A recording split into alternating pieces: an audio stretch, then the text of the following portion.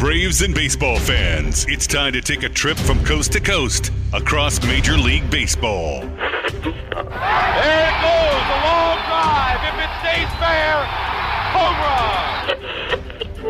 One strike away. Sandy into his windup. Here's the pitch. Swung on and missed a perfect game. Fly ball deep left center. Grissom on the run. Yes! Yes! The Atlanta Braves have given you a championship. Listen to this crowd. Left side, Swanson to first. Braves are world champions. Braves and baseball talk, straight from the diamond. Here's Grant McCauley.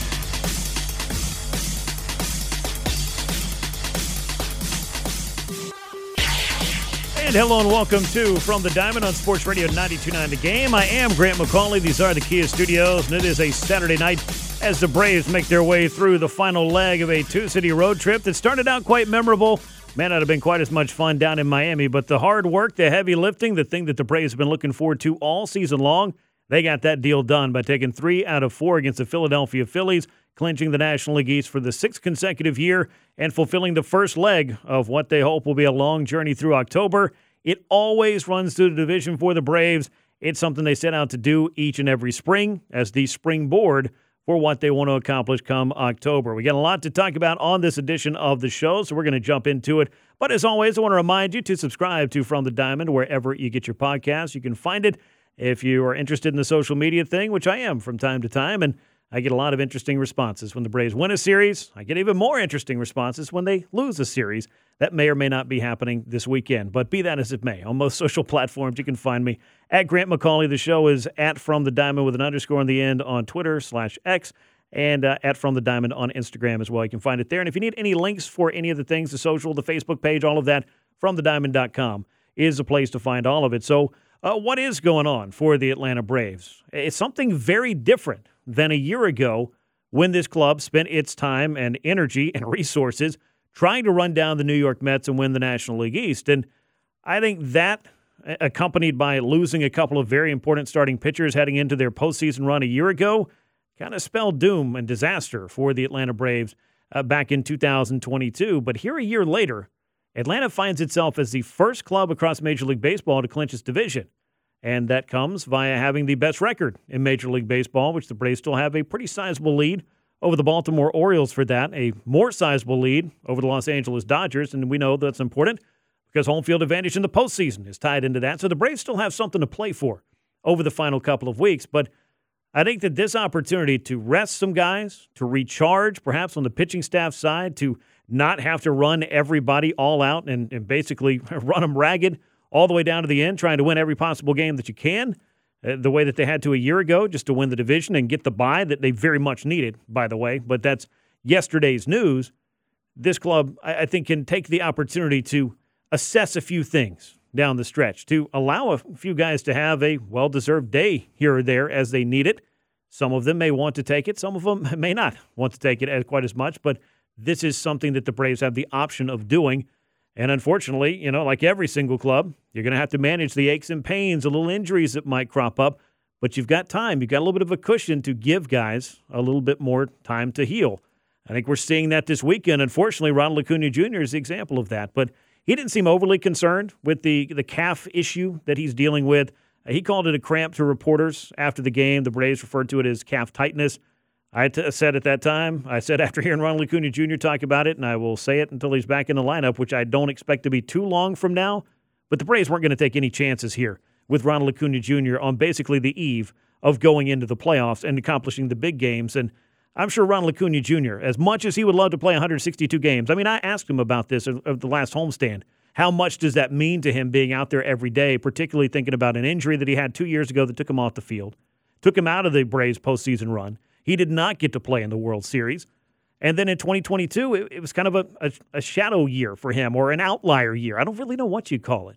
But it didn't look like Ronald Acuna Jr., didn't feel like the Ronald Acuna Jr. that we used to know. And I'm quite certain that his knee didn't feel the way that he wanted it to a year ago. But that has all changed drastically this year, and that might be underselling what Ronald Acuna Jr. is accomplishing because it's been a historic season for him, an MVP caliber season. And we'll get to the MVP debate as I get along here. But giving him that opportunity to maybe take a couple of days, I don't think it's a bad thing. As much as he wants to be out there every single day and play the full 162, that's not the number one goal. Brian Snitker said it after the Braves clinched the division and said, look, I told Ronald Acuna Jr., we want to get you playing in the World Series.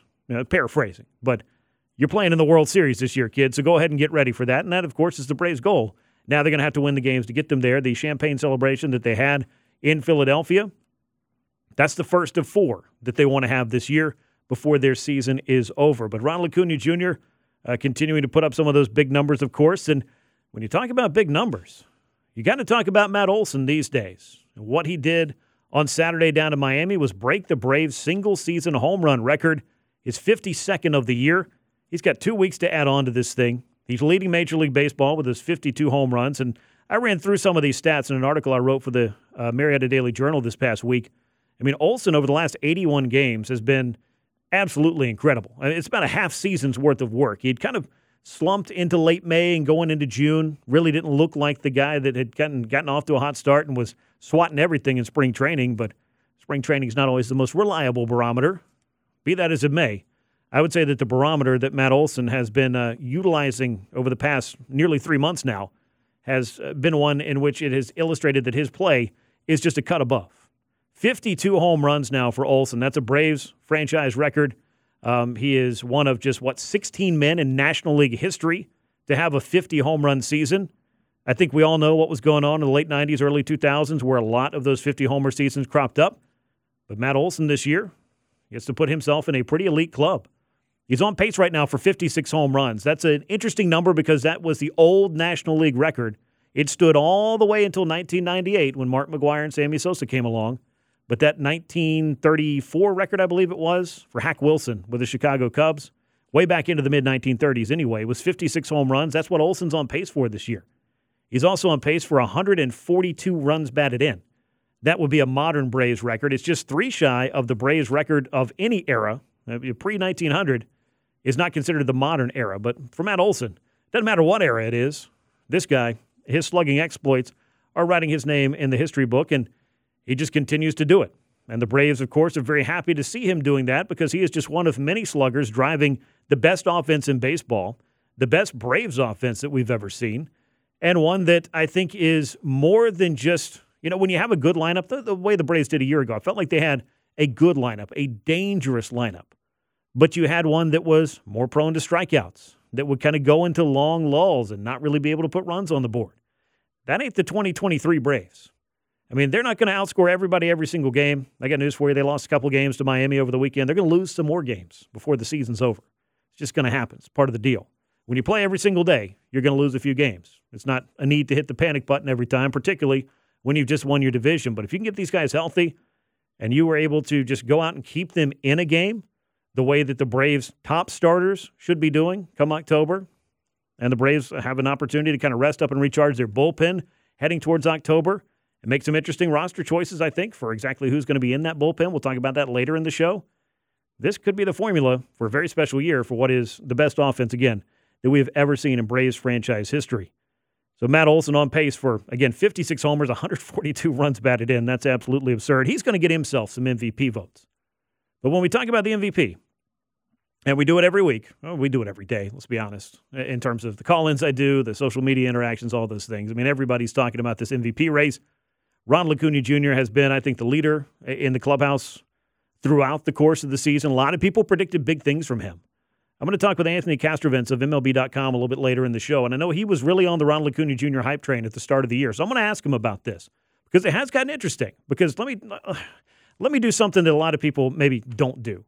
Let's give some credit to the other guys putting up MVP caliber numbers and go ahead and admit everybody that we're going to talk about here, and there's not a long list, but there's a list, they have a case for the MVP.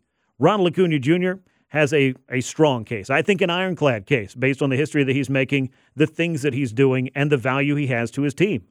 But you could say the same things about Mookie Betts in terms of his value to the Dodgers, his defensive versatility, the things that he does for them, and the fact that, oh, by the way, he's putting up monster numbers as well. He's doing it out of the leadoff spot. It just looks different than the version that Ronald Acuna Jr. is doing.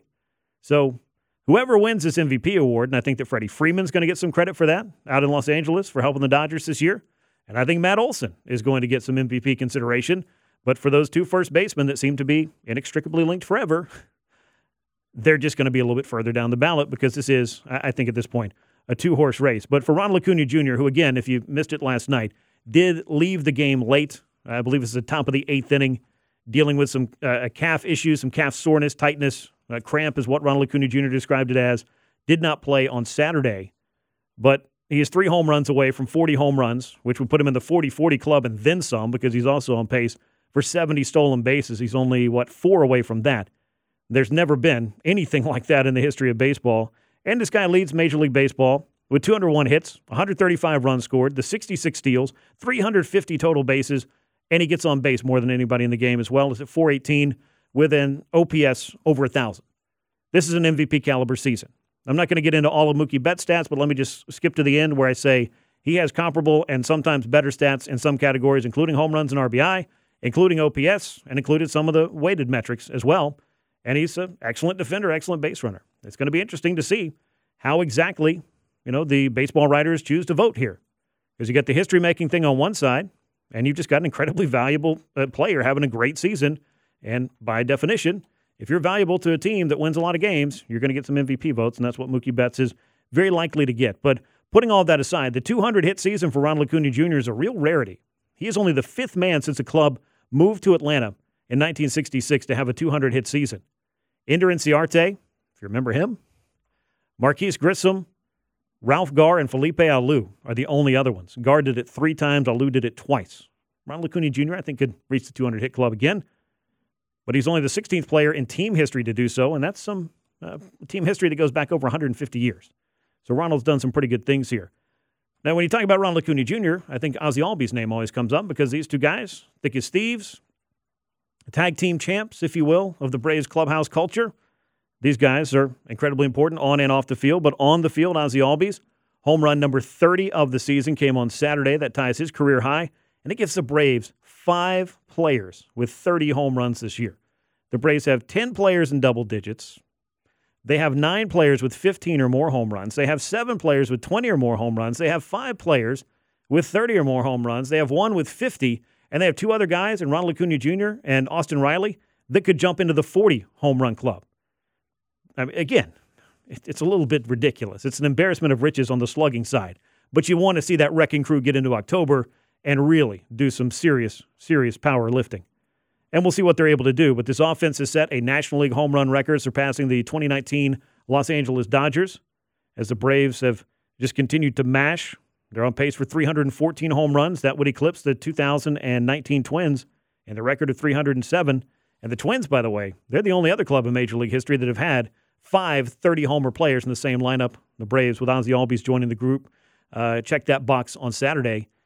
And I know it doesn't work this way, but Sean Murphy and Travis d'Arnaud, you put them together, Braves catchers, that's another 30 home run position. And I'll get into those guys a little bit later on because it's been some tough sledding at the plate for both the Braves catchers. It's been some tough sledding for the bullpen. That's another thing that I want to talk about a little bit later on. I mean, you can have legitimate concerns without hitting the panic button. I'm just here to tell you that.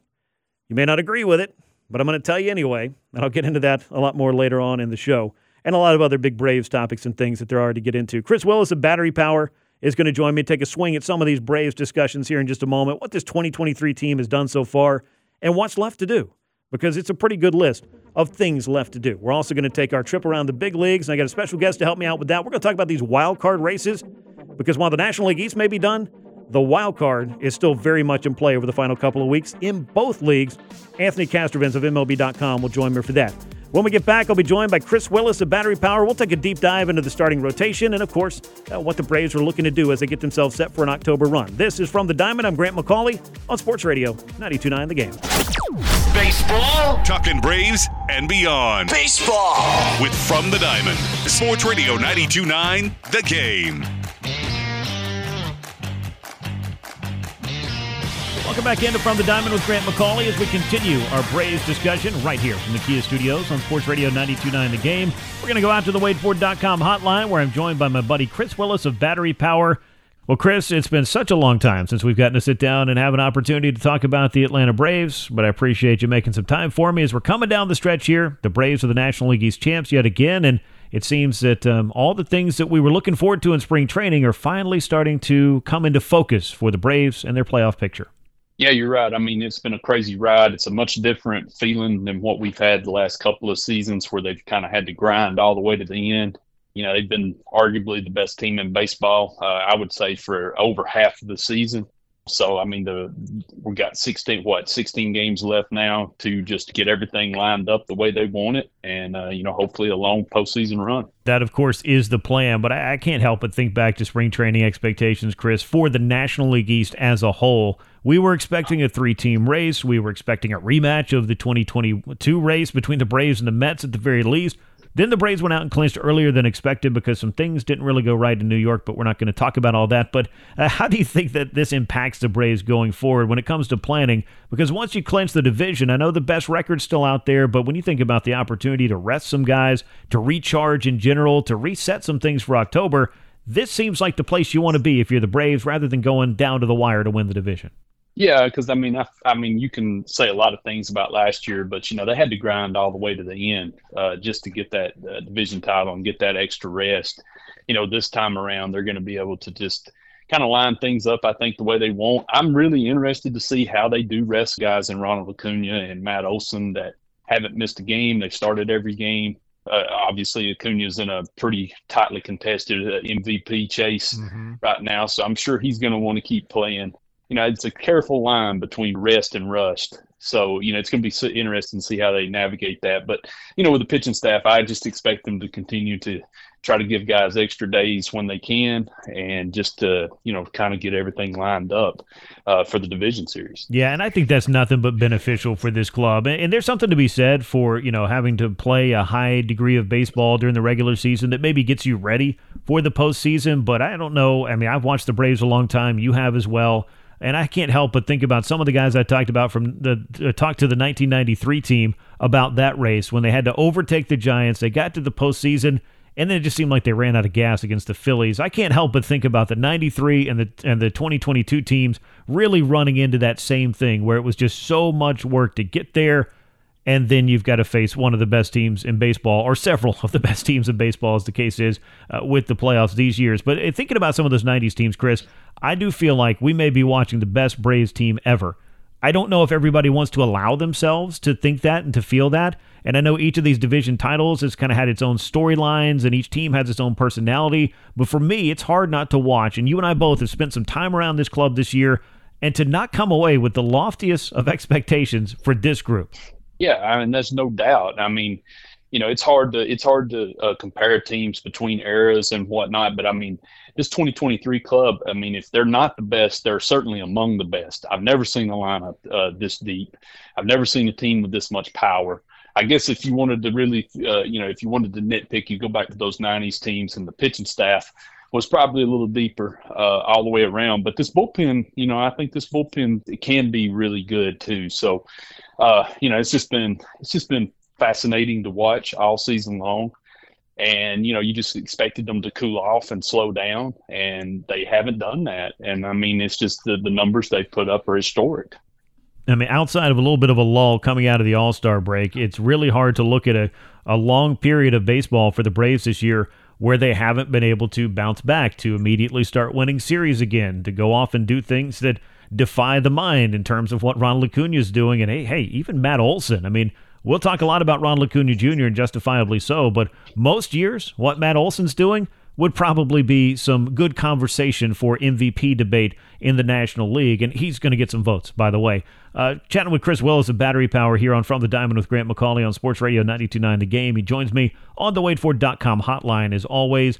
Chris, a lot of times we could spend our whole conversation talking about the Braves offense, but I want to talk about this pitching staff, and particularly one performance I saw in the Phillies series that gave me, I guess, a lot of hope about what the postseason rotation is going to look like, because I thought that Spencer Strider turned in what was a really important performance against the Phillies last time out. He had a long first inning, 36 pitches. He was able to limit them to just one run, settled down, fired 7 strong frames. I think, Chris, that Spencer Strider is a pitcher who is just built for October. When you look at him, the stuff he possesses, the ability to dominate a lineup. He wasn't healthy last time out, but just how big of an impact do you think that Spencer Strider can make on Atlanta's October rotational plans this time around? Oh, I think it's going to be huge, and and I think it's really important to get him there healthy, because I mean, honestly, last year, if you look back to it, I mean, if you have a healthy Spencer Strider and a healthy Max Fried, I feel like that Phillies series looks a lot different. Mm-hmm. But Strider's been huge, and that start in Philadelphia the other day was huge too, because the bullpen was gassed, and he threw 36 pitches in the first inning. And then settled in and gave them 7. And, I'll be honest, I didn't expect there was any way he was going to get through the 5th, when that game started, much less 7 innings. So, I just think he's I don't want to call him the X factor because, everybody on his pitching staff is kind of important. But, I mean, he's that guy that could be that John Smoltz, if you want to talk back to the older days.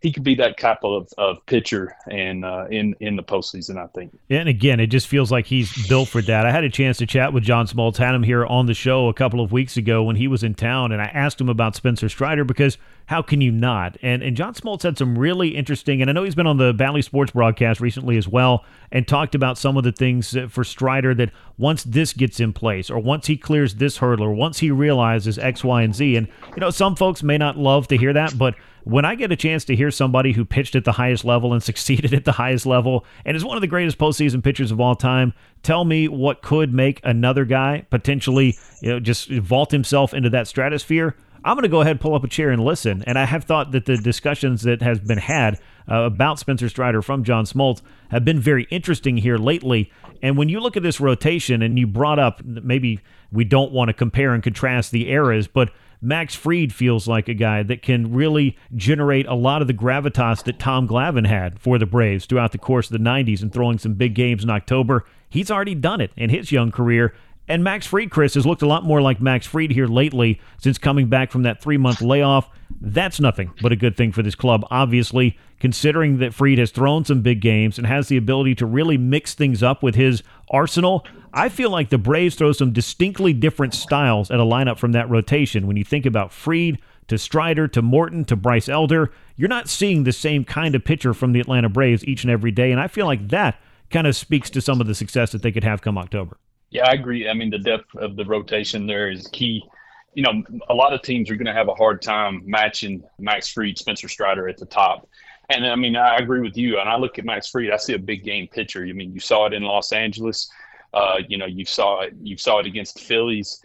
And the good news is, if there was a silver lining for his injury, there's not a ton of mileage on that arm this year. If he's healthy and everything, he's going to be fresh going into the postseason. So it's all real good things at the top of that rotation, and then like you mentioned, Charlie Morton and Bryce Elder. I mean, those guys have went out, give them innings when they had two key guys down. So I mean, this rotation's deep, and I expect it to be an X factor in the postseason. Yeah, you and I were in the Braves clubhouse a couple of weeks ago when the club was at home, and we pointed down that line, or I did, of you've got all these guys are lined up with one another, locker to locker. Charlie Morton to Max Fried to Spencer Strider to Bryce Elder and Kyle Wright. They're all there. I look at that, and I think a lot of playoff clubs would love to be able to put these arms out there in a 5 or 7 game series for both the talent factor, the difference of styles, and of course, as you mentioned, the depth, which when it comes to a pitching staff and it comes to October and those decisions that you need to make about how you're going to deploy all these guys, there are a lot of clubs that would like to be in this position, and I know there are a lot of clubs that would love to have the Braves offense, but I feel like that kind of overshadows this pitching staff in a lot of ways.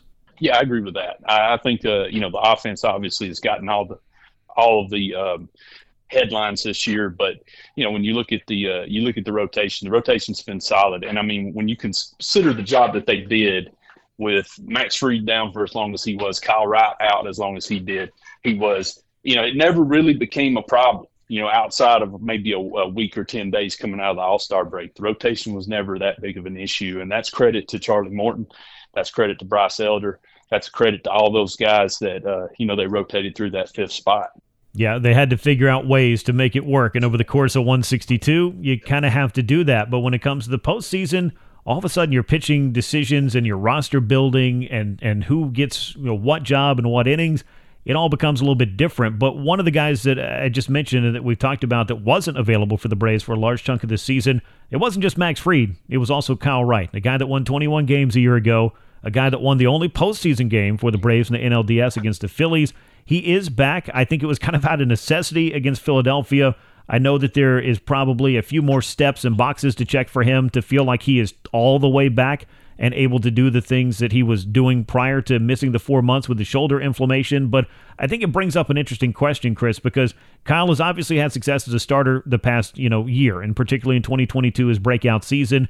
But he's also thrown some really big innings for the Braves in the World Series of all places in 2021, which kind of makes me wonder, what role do you think fits Kyle Wright best at this point, considering we just talked about a very good group of starting pitchers? To have a Kyle Wright who could come in and maybe be a factor out of your bullpen for multiple innings, that is a pretty nice thing for the Atlanta Braves if this final 2 weeks plays out the way they want it to for themselves and, of course, for Kyle. Yeah, I mean, it's an interesting option for them to have. I mean, I'm interested to see how Kyle pitches down the stretch. You and I were both at Rome the night he made his first rehab assignment, and I think one of the things that really jumped out to me was just how free and easy he looked, throwing the baseball again. Obviously the shoulder is going to be a question as he builds up, but if he's healthy, I feel like he can be and have an impact on this division series roster. Probably out of the bullpen, because I don't think you're going to need more than 3 starters for the first round of the playoffs.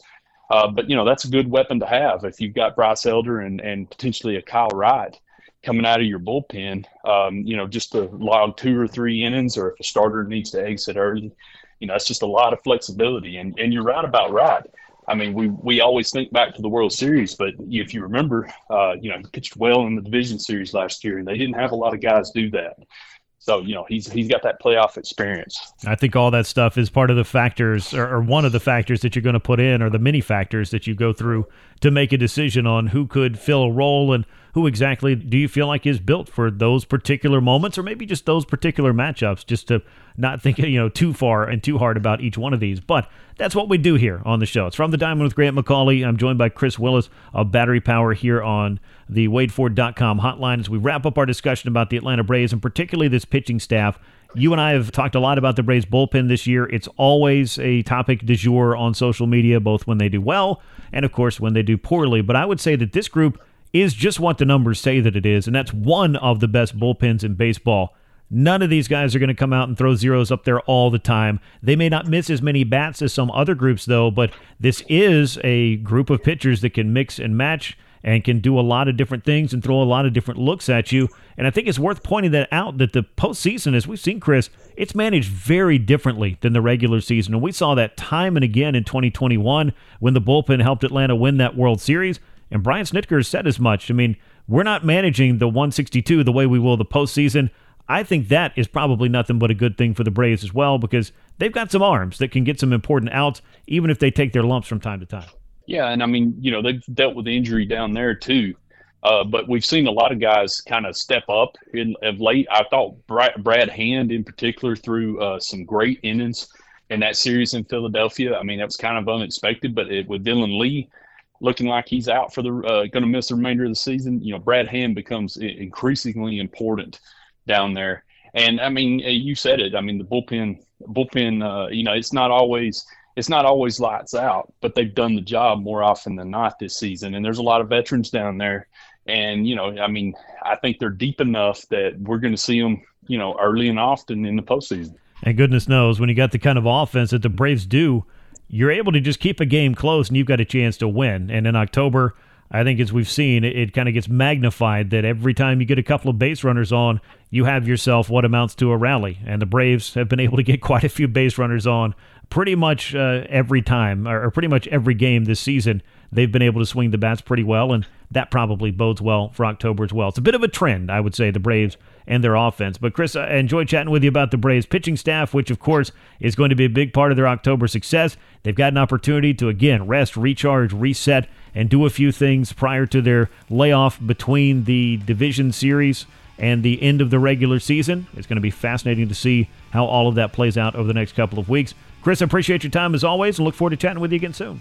Hey, thanks for having me. It's always a lot of fun. Always great to talk to Chris Willis. When we come back, we'll talk to another buddy of mine, Anthony Castrovins of MLB.com. Will join me to talk about these crazy wild card races, what to expect down the stretch, and a few other things. It's From the Diamond with Grant McCauley on Sports Radio 92.9 The Game. Back to Grant McCauley for more From the Diamond on Sports Radio 92.9 The Game.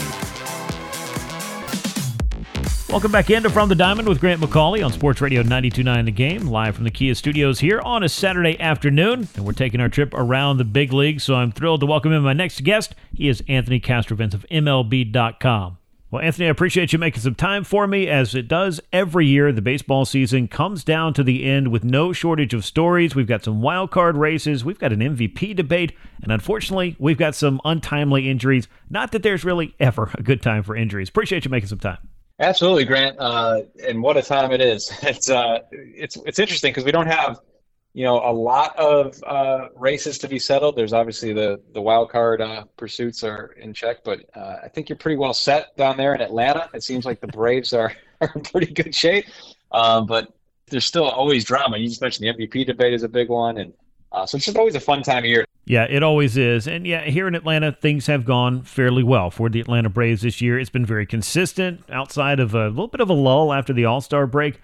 I feel like the Braves have definitely handled their business. They became the first team to clinch their playoff spot, punch that ticket as far as division winners are concerned. But you brought up the wild card, and that's something that I do think is very much wide open in both of these leagues. And I wanted to start in the NL because this picture continues to shuffle, and it's done it a lot in the second half.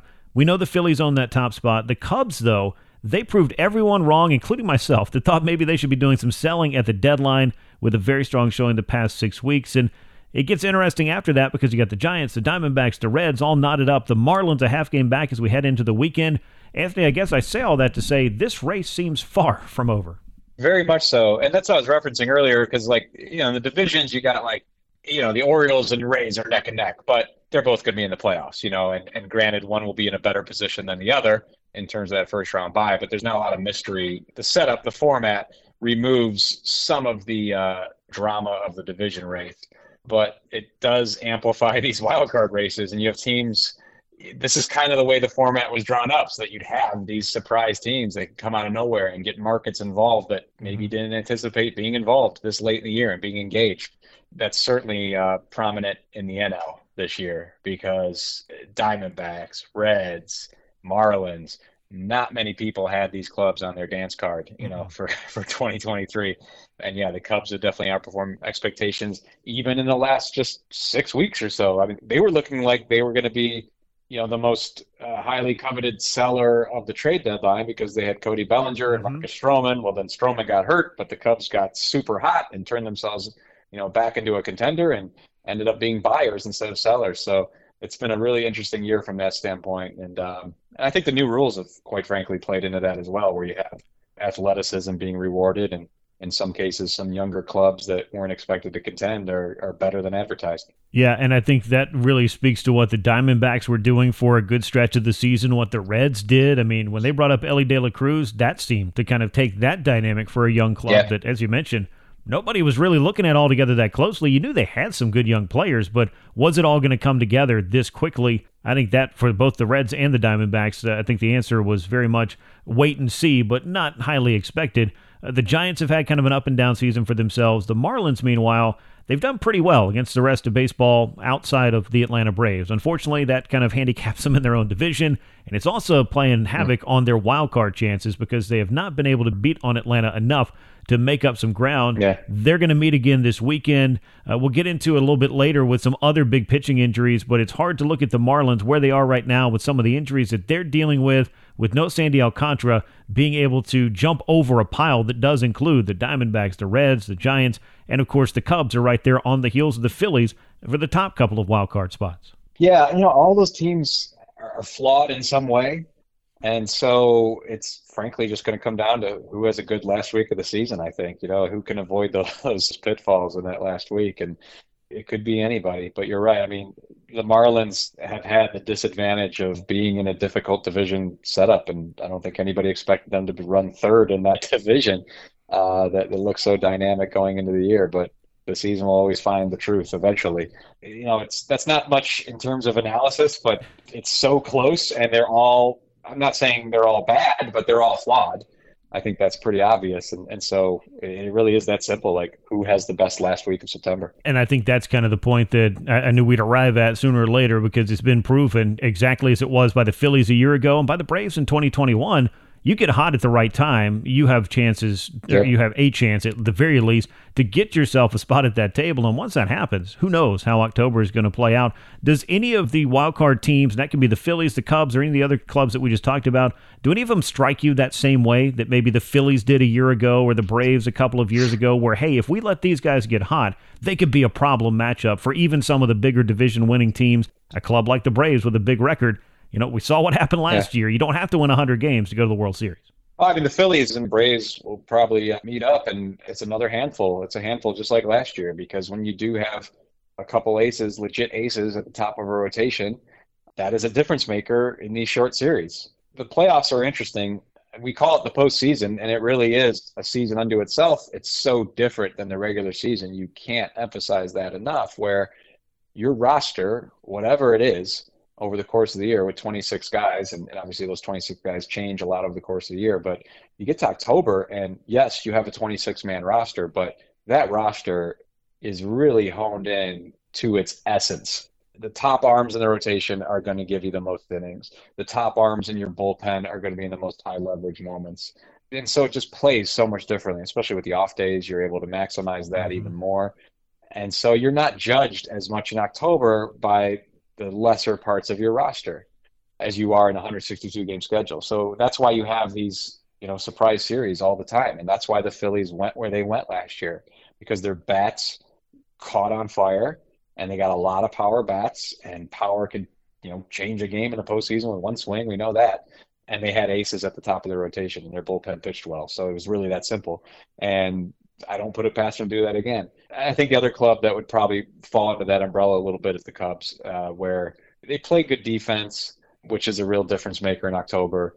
You got Justin Steele, who can really swing a series in a short series. I'm talking particularly in what they're probably headed for, which is a 3-game series, a best of 3. So yeah, those clubs are definitely it's easy to say that because they're at the top of the wild card pecking order, but I think the Phillies in particular are they're a real handful in a short series. Yeah, I mean, you look up and down that roster, and the Braves just got done playing them, taking 3 out of 4, but 2 of those games in that 4-game series could have swung either way with one more swing of the bat, right. And the Phillies definitely took the Braves to their limits in that 4-game set, and it's been a very intriguing season series between those two teams, particularly given the history of last October when Philadelphia took out the Braves on their way all the way to the World Series. Chatting some wild card and all things MLB with Anthony Castrovents of MLB.com here on From the Diamond with Grant McCauley on Sports Radio 92.9 The Game. He joins me on the WadeFord.com hotline. We're going to switch now from the National League to the American League because the Orioles are the best team in the league, just as everyone predicted back in spring training. The rest of the American League East is kind of all over the place. The Tampa Bay Rays still have a shot in this division. The Yankees and Red Sox way down in the standings. Rangers and Mariners, meanwhile, out west have been making their push, and the Blue Jays are still in contention for a wild card. But I think, Anthony, if I look at all of these clubs, Seattle is the one that strikes me the same way as maybe the Cubs do, getting hot at the right time. But I feel like the expectations for Seattle were so much loftier based on what they did last year and now how hot they are right now when it matters the most. Yeah, they've been interesting trajectory there where, first playoff appearance in a generation last year, and a lot of us just expected more from them this season. It kind of begins with the offseason a little bit where they had sort of a muted effort to improve their offense. Teoscar Hernandez was a big addition for them in the trade market. He really struggled for the first half of the year, but he really caught on in the second half. Julio Rodriguez, of course, went crazy. So they had this monumental August that pushed them back they were in the top spot in the AL West quite recently. They haven't played as well as in September. That's a franchise, a fan base that has dealt with many September struggles over the years and good seasons gone awry come September. So you hope that's not the case here. They're kind of traumatized by that in the past. Last year, they saved their best baseball for last. But they really pushed the Astros. I mean, it was a sweep in that series, but the games were close, and Yordan Alvarez, one swing of the bat changed the game. So I think the Mariners are one of those dangerous clubs in a short series, just like I was just saying, where because of the strength and what they have to offer in the bullpen, I mean, they really would be a tough matchup. But they got to get in there first, and it'd be nice if they could get back to the top of the AL West. But it feels like the Astros are just. It's only a game or game and a half at this point, but it just feels like the Astros are still very much in control. Despite their kind of slow start by their standards. It feels like all season we've been waiting for them to just take over the AL West as usual, and it seems to be happening right now. But and then the Rangers are, I mean, you get motion sickness being a Rangers fan this season. They are snow all over them. I mean, they go in ruts and they go in streaks, it's crazy. And they were looking like they were completely playing themselves out of October. Their bullpen is abominable, but then they've caught fire here recently. But in the midst of that, they lose Max Scherzer. So I don't even know what to make of that club. But it's been a ride this season, that's for sure. Yeah, it's hard to handicap all of that from week to week and month to month. I mean, a lot of stuff has changed. Yeah. And again, who gets hot at the right time, what that matchup looks like, and can a rotation get hot? And we talk a lot about bats and one swing changing the complexity of a series or a game or what have you.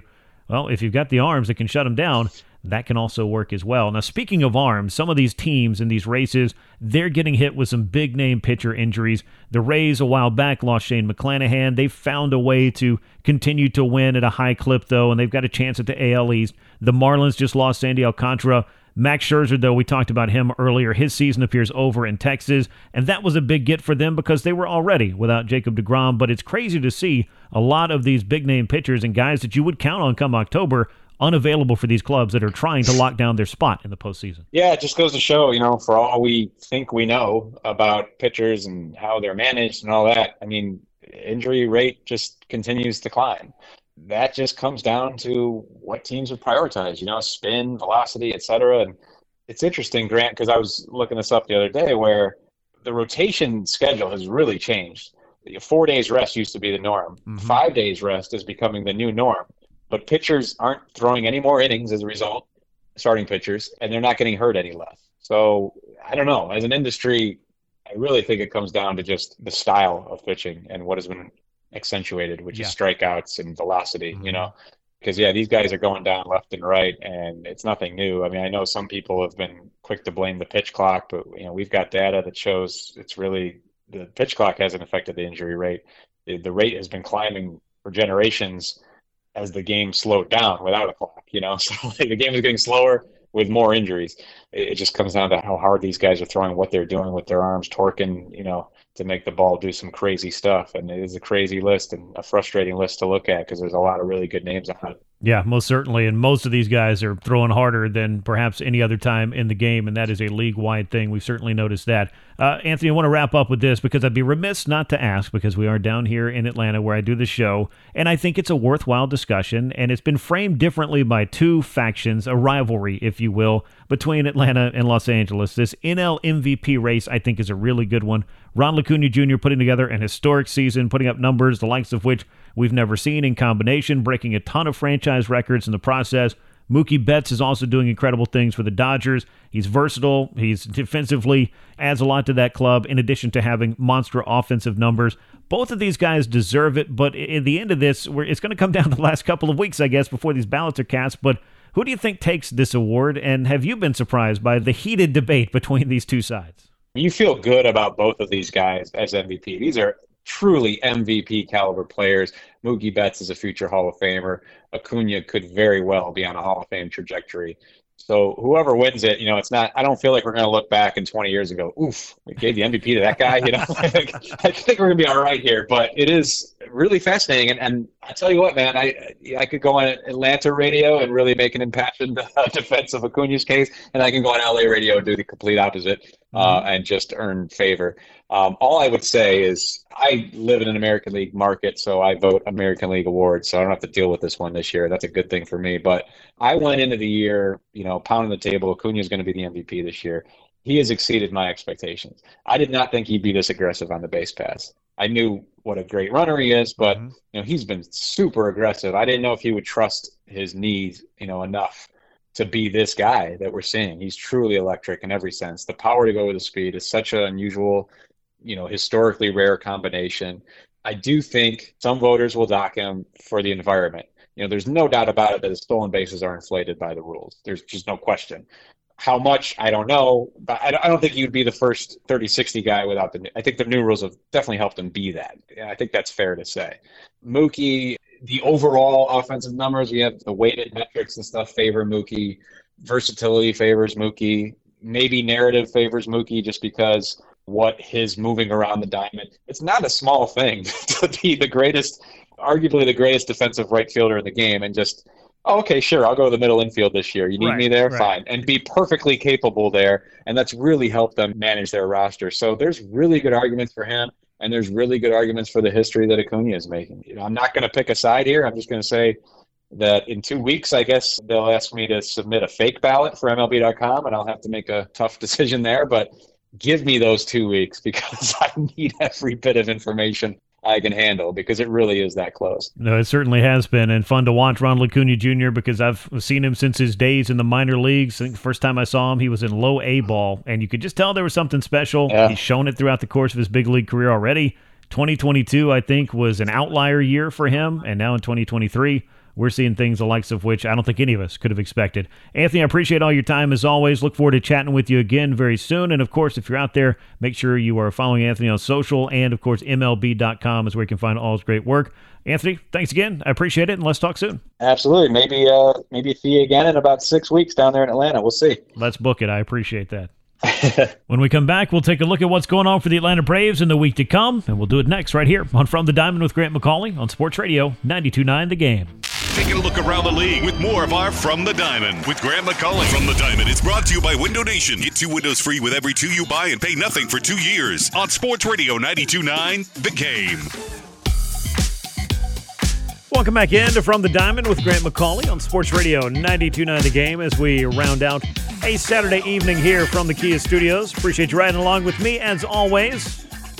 Really great to have Chris Willis drop by and talk a little bit of Braves with me. Also, Anthony Castrovince, as you just heard from, these NL wildcard races might be a little bit crazy down the stretch. Braves have seen the Phillies, who have the number 1 wildcard spot, the Marlins, who are fighting for dear life to get into that wildcard picture and stay there and when the final bell rings, and then you got the Cubs, who have been a very hot team, and the Reds, who the Braves ran into over the summer, that have shown some signs as well of being a young team, up-and-coming team. Diamondbacks, same thing with them. It's going to be really fascinating to see which one of those teams, and I forgot the Giants in the middle of all that too because they just haven't gone away. Going to be interesting to see who grabs the 3 wild card spots in the National League, as we already know one division winner. We think we know another one in the Central. Could be the Brewers, not West, obviously. The Dodgers have a pretty good hold on that.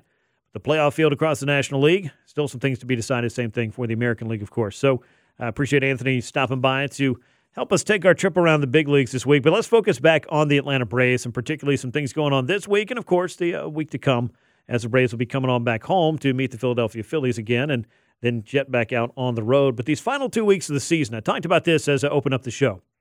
This is going to give Atlanta some chances to maybe rest some key players and pitchers, utilize some guys differently from I know they call that for pitchers load management, like how many innings do you require from certain guys? And sometimes the situation requires that you use certain pitchers as opposed to others. Well, when you've won your division, when you have punched that ticket to the postseason, when you have what the Braves do, going down to the final couple of weeks, I mean, they're going to try to win some games, but they're also going to try to do the thing that any club in their position would want to do. Get to the postseason healthy by not running your guys into the ground over the final 14 or so games.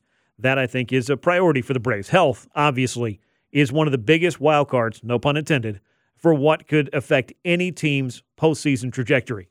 If you got Ronald Acuna Jr. dealing with a little bit of a calf issue, let's not make it a major calf issue, so let's not try to run through a brick wall and stay in there every single game. That's why he got Saturday off. Will he be back in there on Sunday?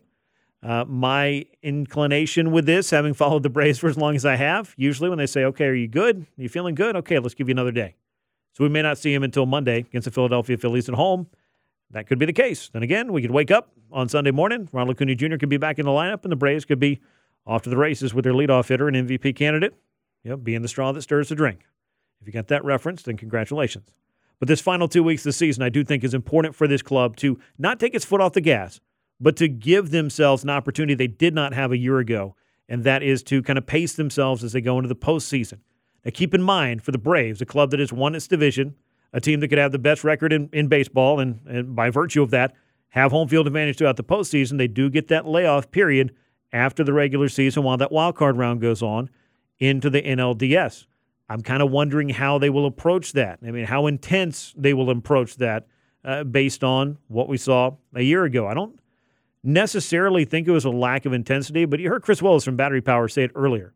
There's a fine line between rest and rust, and you do not want any of that you're having to knock off while you're busy trying to fight for your life in the postseason in a best-of-5 series. And while I'm on this, and I really have never understood this, Why are all of the series not best of sevens when you get to the post? Like, why is the division series a best of five? Like, what are we saving? What exactly are we accomplishing by a best of five? If we go through 162 games to get there, why should it ever be, other than the wild card, which I hated the one-game wild card. Can't tell you how much I hated it. Don't have enough time left in the show. Could come back next week, still be talking about it. Didn't like it at all. 3 games I'll take over the 1 game for the wild card purposes. But once you get into the postseason, I think every round should be 7 games. Maybe Major League Baseball can reach down in this big bag of changes that they've got coming for us. I'm sure that everybody's going to hate until they happen, and then we'll kind of, accept it as normal because it is what it is, and it won't go away. But I think 7-game series are the way to go. I digress because that's not going to change anything this year. It'll be interesting to see exactly how the Braves approach the rest period that they get in between, because I think most clubs, any club, would rather have that than to keep playing straight on through like a marathon, because the 162 was enough of that. It's been a shaky time, though, for this bullpen in September. I touched on this earlier in the show as well, and this may be the one group that could benefit the most from the resting and the recharging and the resetting that you can have over this next couple of weeks, and, of course, that little period right before the division series. And, is there a cause for concern? I've gotten this question a lot. I think you're going to see the bullpen managed completely differently, as you have over the course of the regular season, than you will come the postseason. Once you get into the postseason, your leverage arms are going to be the guys that are getting called on a regular basis. And the reason that you can do that more so in the postseason than the regular season is the scheduled days off. You have that period before you get into the division series, then you have the travel days. When you have those, you're able to, A, reset your rotation as you need. That's why you only need 3 starters in a 5-game series. And you're also able to utilize your bullpen guys and not feel like, okay, I'm asking this guy to throw 4 days in a row. You might have to ask him to throw 4 out of 5 days. That happens in the postseason, and as it happens, that's usually pretty important. That could be required. And I think the Braves, with Raisel Iglesias, with A.J. Minter, with Pierce Johnson, who has come over and thrown great, with Joe Jimenez, who I think has had a really good year, they have the makings of a group that can handle some leverage situations, but they're going to need some other guys to step up and step in to those. I mean, Brad Hand's a veteran reliever. He looked great against the Phillies. He looked terrible against the Marlins over the course of the weekend, but hey, that's the balance of being a reliever. Some days, it ain't going to be your day. But the Braves, they can't really afford too many of those in the postseason. This offense can cover for a lot. But, am I concerned about this bullpen? If I had a concern level, 1 through 10, I'd put it at about, a 3 or a 4, because you just never know. That's the unpredictability of baseball. That's batted ball luck. That's, hey, make a mistake, hang a pitch, leadoff walk, wild pitch, who knows? In the postseason, as they say, that kind of stuff's a rally. But I'm not overly concerned with this group. But getting to the leverage relievers, that's going to be the job of this rotation. Will this rotation be healthy? Because if it is, and you got Max Fried and Spencer Strider and Charlie Morton and then Bryce Elder once you get into the 7-game series format, I think you got all the makings there. And I'm not leaving out Kyle Wright. I'm just interested also in seeing what do the next couple of starts for Kyle Wright look like, and will he show you enough in a limited amount of time to where you feel more comfortable with him than you do with Bryce Elder? Because I think if you carry Wright on the roster for the postseason, you're going to have to carry Elder too as a piggyback option to be able to cover innings just in case, like what we saw in Philly this past week when Kyle came off the injured list, just in case that happens again. Because I don't think you're going to be, just reaching down to the minor leagues and saying, hey, Jackson Stevens, you've been gone all year. Come on up, cover these 3 innings. You're going to want guys that have kind of been through this war with you. Not to say that maybe they won't find value somewhere that I'm not seeing it, but Kyle Wright in 2021 threw some very important innings out of the bullpen for the Braves, including in the World Series. And that's no small thing to have that kind of experience. So I think somewhere in this picture, Kyle Wright's going to fit. Will it be in a starting role or a relieving role? The Braves have a couple of weeks to find out how exactly they want to approach that. And, of course, they want to see how healthy and how good Kyle Wright can look. Because I know that first inning and that start against Philadelphia, it felt like he was up out of necessity because they'd kind of painted themselves into a corner by moving some pieces around the board and optioning some guys up and down from the minors. They're going to have the time now to really sort out who exactly they want to put in those roles, and I would imagine they're going to do that. And speaking of which, Jesse Chavez is finally on the road back. He has some encouraging results down in Gwinnett, a couple of scoreless innings, including striking out the side day before yesterday. He was having his best season of his big league career, I think. He had a chance to maybe sneak into the All-Star game. I talked with him about that, talked a little bit with a couple of other Braves relievers about how badly they wanted to see that and how much it has stung for the whole group to have Jesse out for so long and how excited they are to potentially have him back. Maybe by the time the Braves are making some decisions, Jesse Chavez will work his way in there.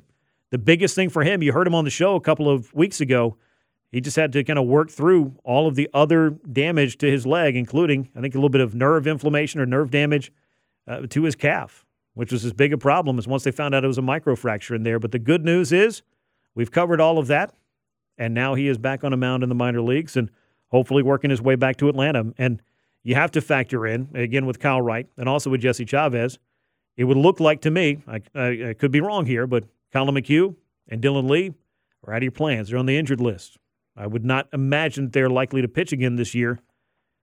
I would have to see what the scenario would be to bring them in, but that would kind of point to you're going to need some guys to step back in here and cover some of those innings. I think Michael Tonkin, who's had a couple of rough ones this month, which, again, that's kind of been the story for the Braves bullpen, even coming into Saturday's game in which they really got lit up. 5.17 ERA, 24th in Major League Baseball for the month of September, so about a 2-week sample. 28th in terms of wins above replacement. They're a negative group, negative 0.3, probably down to about 0.5 after this Saturday afternoon meltdown. 54 innings, though. That's the 12th most that have been thrown by any bullpen in September. So they've had to cover a lot of innings, and they've also given up a lot of runs. So how is all this going to play out? We're going to kind of find out as it goes. And also worth talking about as I wrap up on the show here, the Braves offense has been incredible all season long. Chance to set some records. Lots of home runs, all of those things, tons of runs scored. Braves catchers, though, struggling mightily at the plate. Last 6 weeks, Sean Murphy and Travis d'Arnaud batting 189 with a 600 OPS over 185 plate appearances. That's the 25th lowest batting average by a catching position in Major League Baseball since the 1st of August. So they're going to want to maybe get that thing corrected over the final couple of weeks. But the thing about those guys is they'll probably come around because they've done it before. But the other important prerequisites of their job, they're very important to this club, and they handle this pitching staff extremely well. So they've got other things to do besides just hit. The Braves have quite a few guys in the lineup that can hit, and that is, in and of itself, the great strength of this club. Coming up for the Braves this week, they get a Philadelphia Phillies series at home. They got 3 games there, then a 4-game set against the Washington Nationals is waiting. That'll start on Thursday. So lots of fun ahead for the Braves as they just look to A, stay healthy, and B, keep an eye on the playoffs, get themselves ready and rolling for October. Want to thank Chris Willis of Battery Power for stopping by to join the show a little bit earlier, talk some Braves with me, and Anthony Castrovins of MLB.com. Also stop by and talk to NL Wildcard and all kinds of other fun stuff. Appreciate those guys. I appreciate Dom Shirosky, my producer, as always, keeping me on the rails here on From the Diamond. We'll be back next Saturday. If you missed anything on the show or you just want to stay connected, make sure you get From the Diamond wherever you get your podcast or the Odyssey app. I'll be back at you next Saturday. This is Grant McCauley on Sports Radio 92.9 The Game.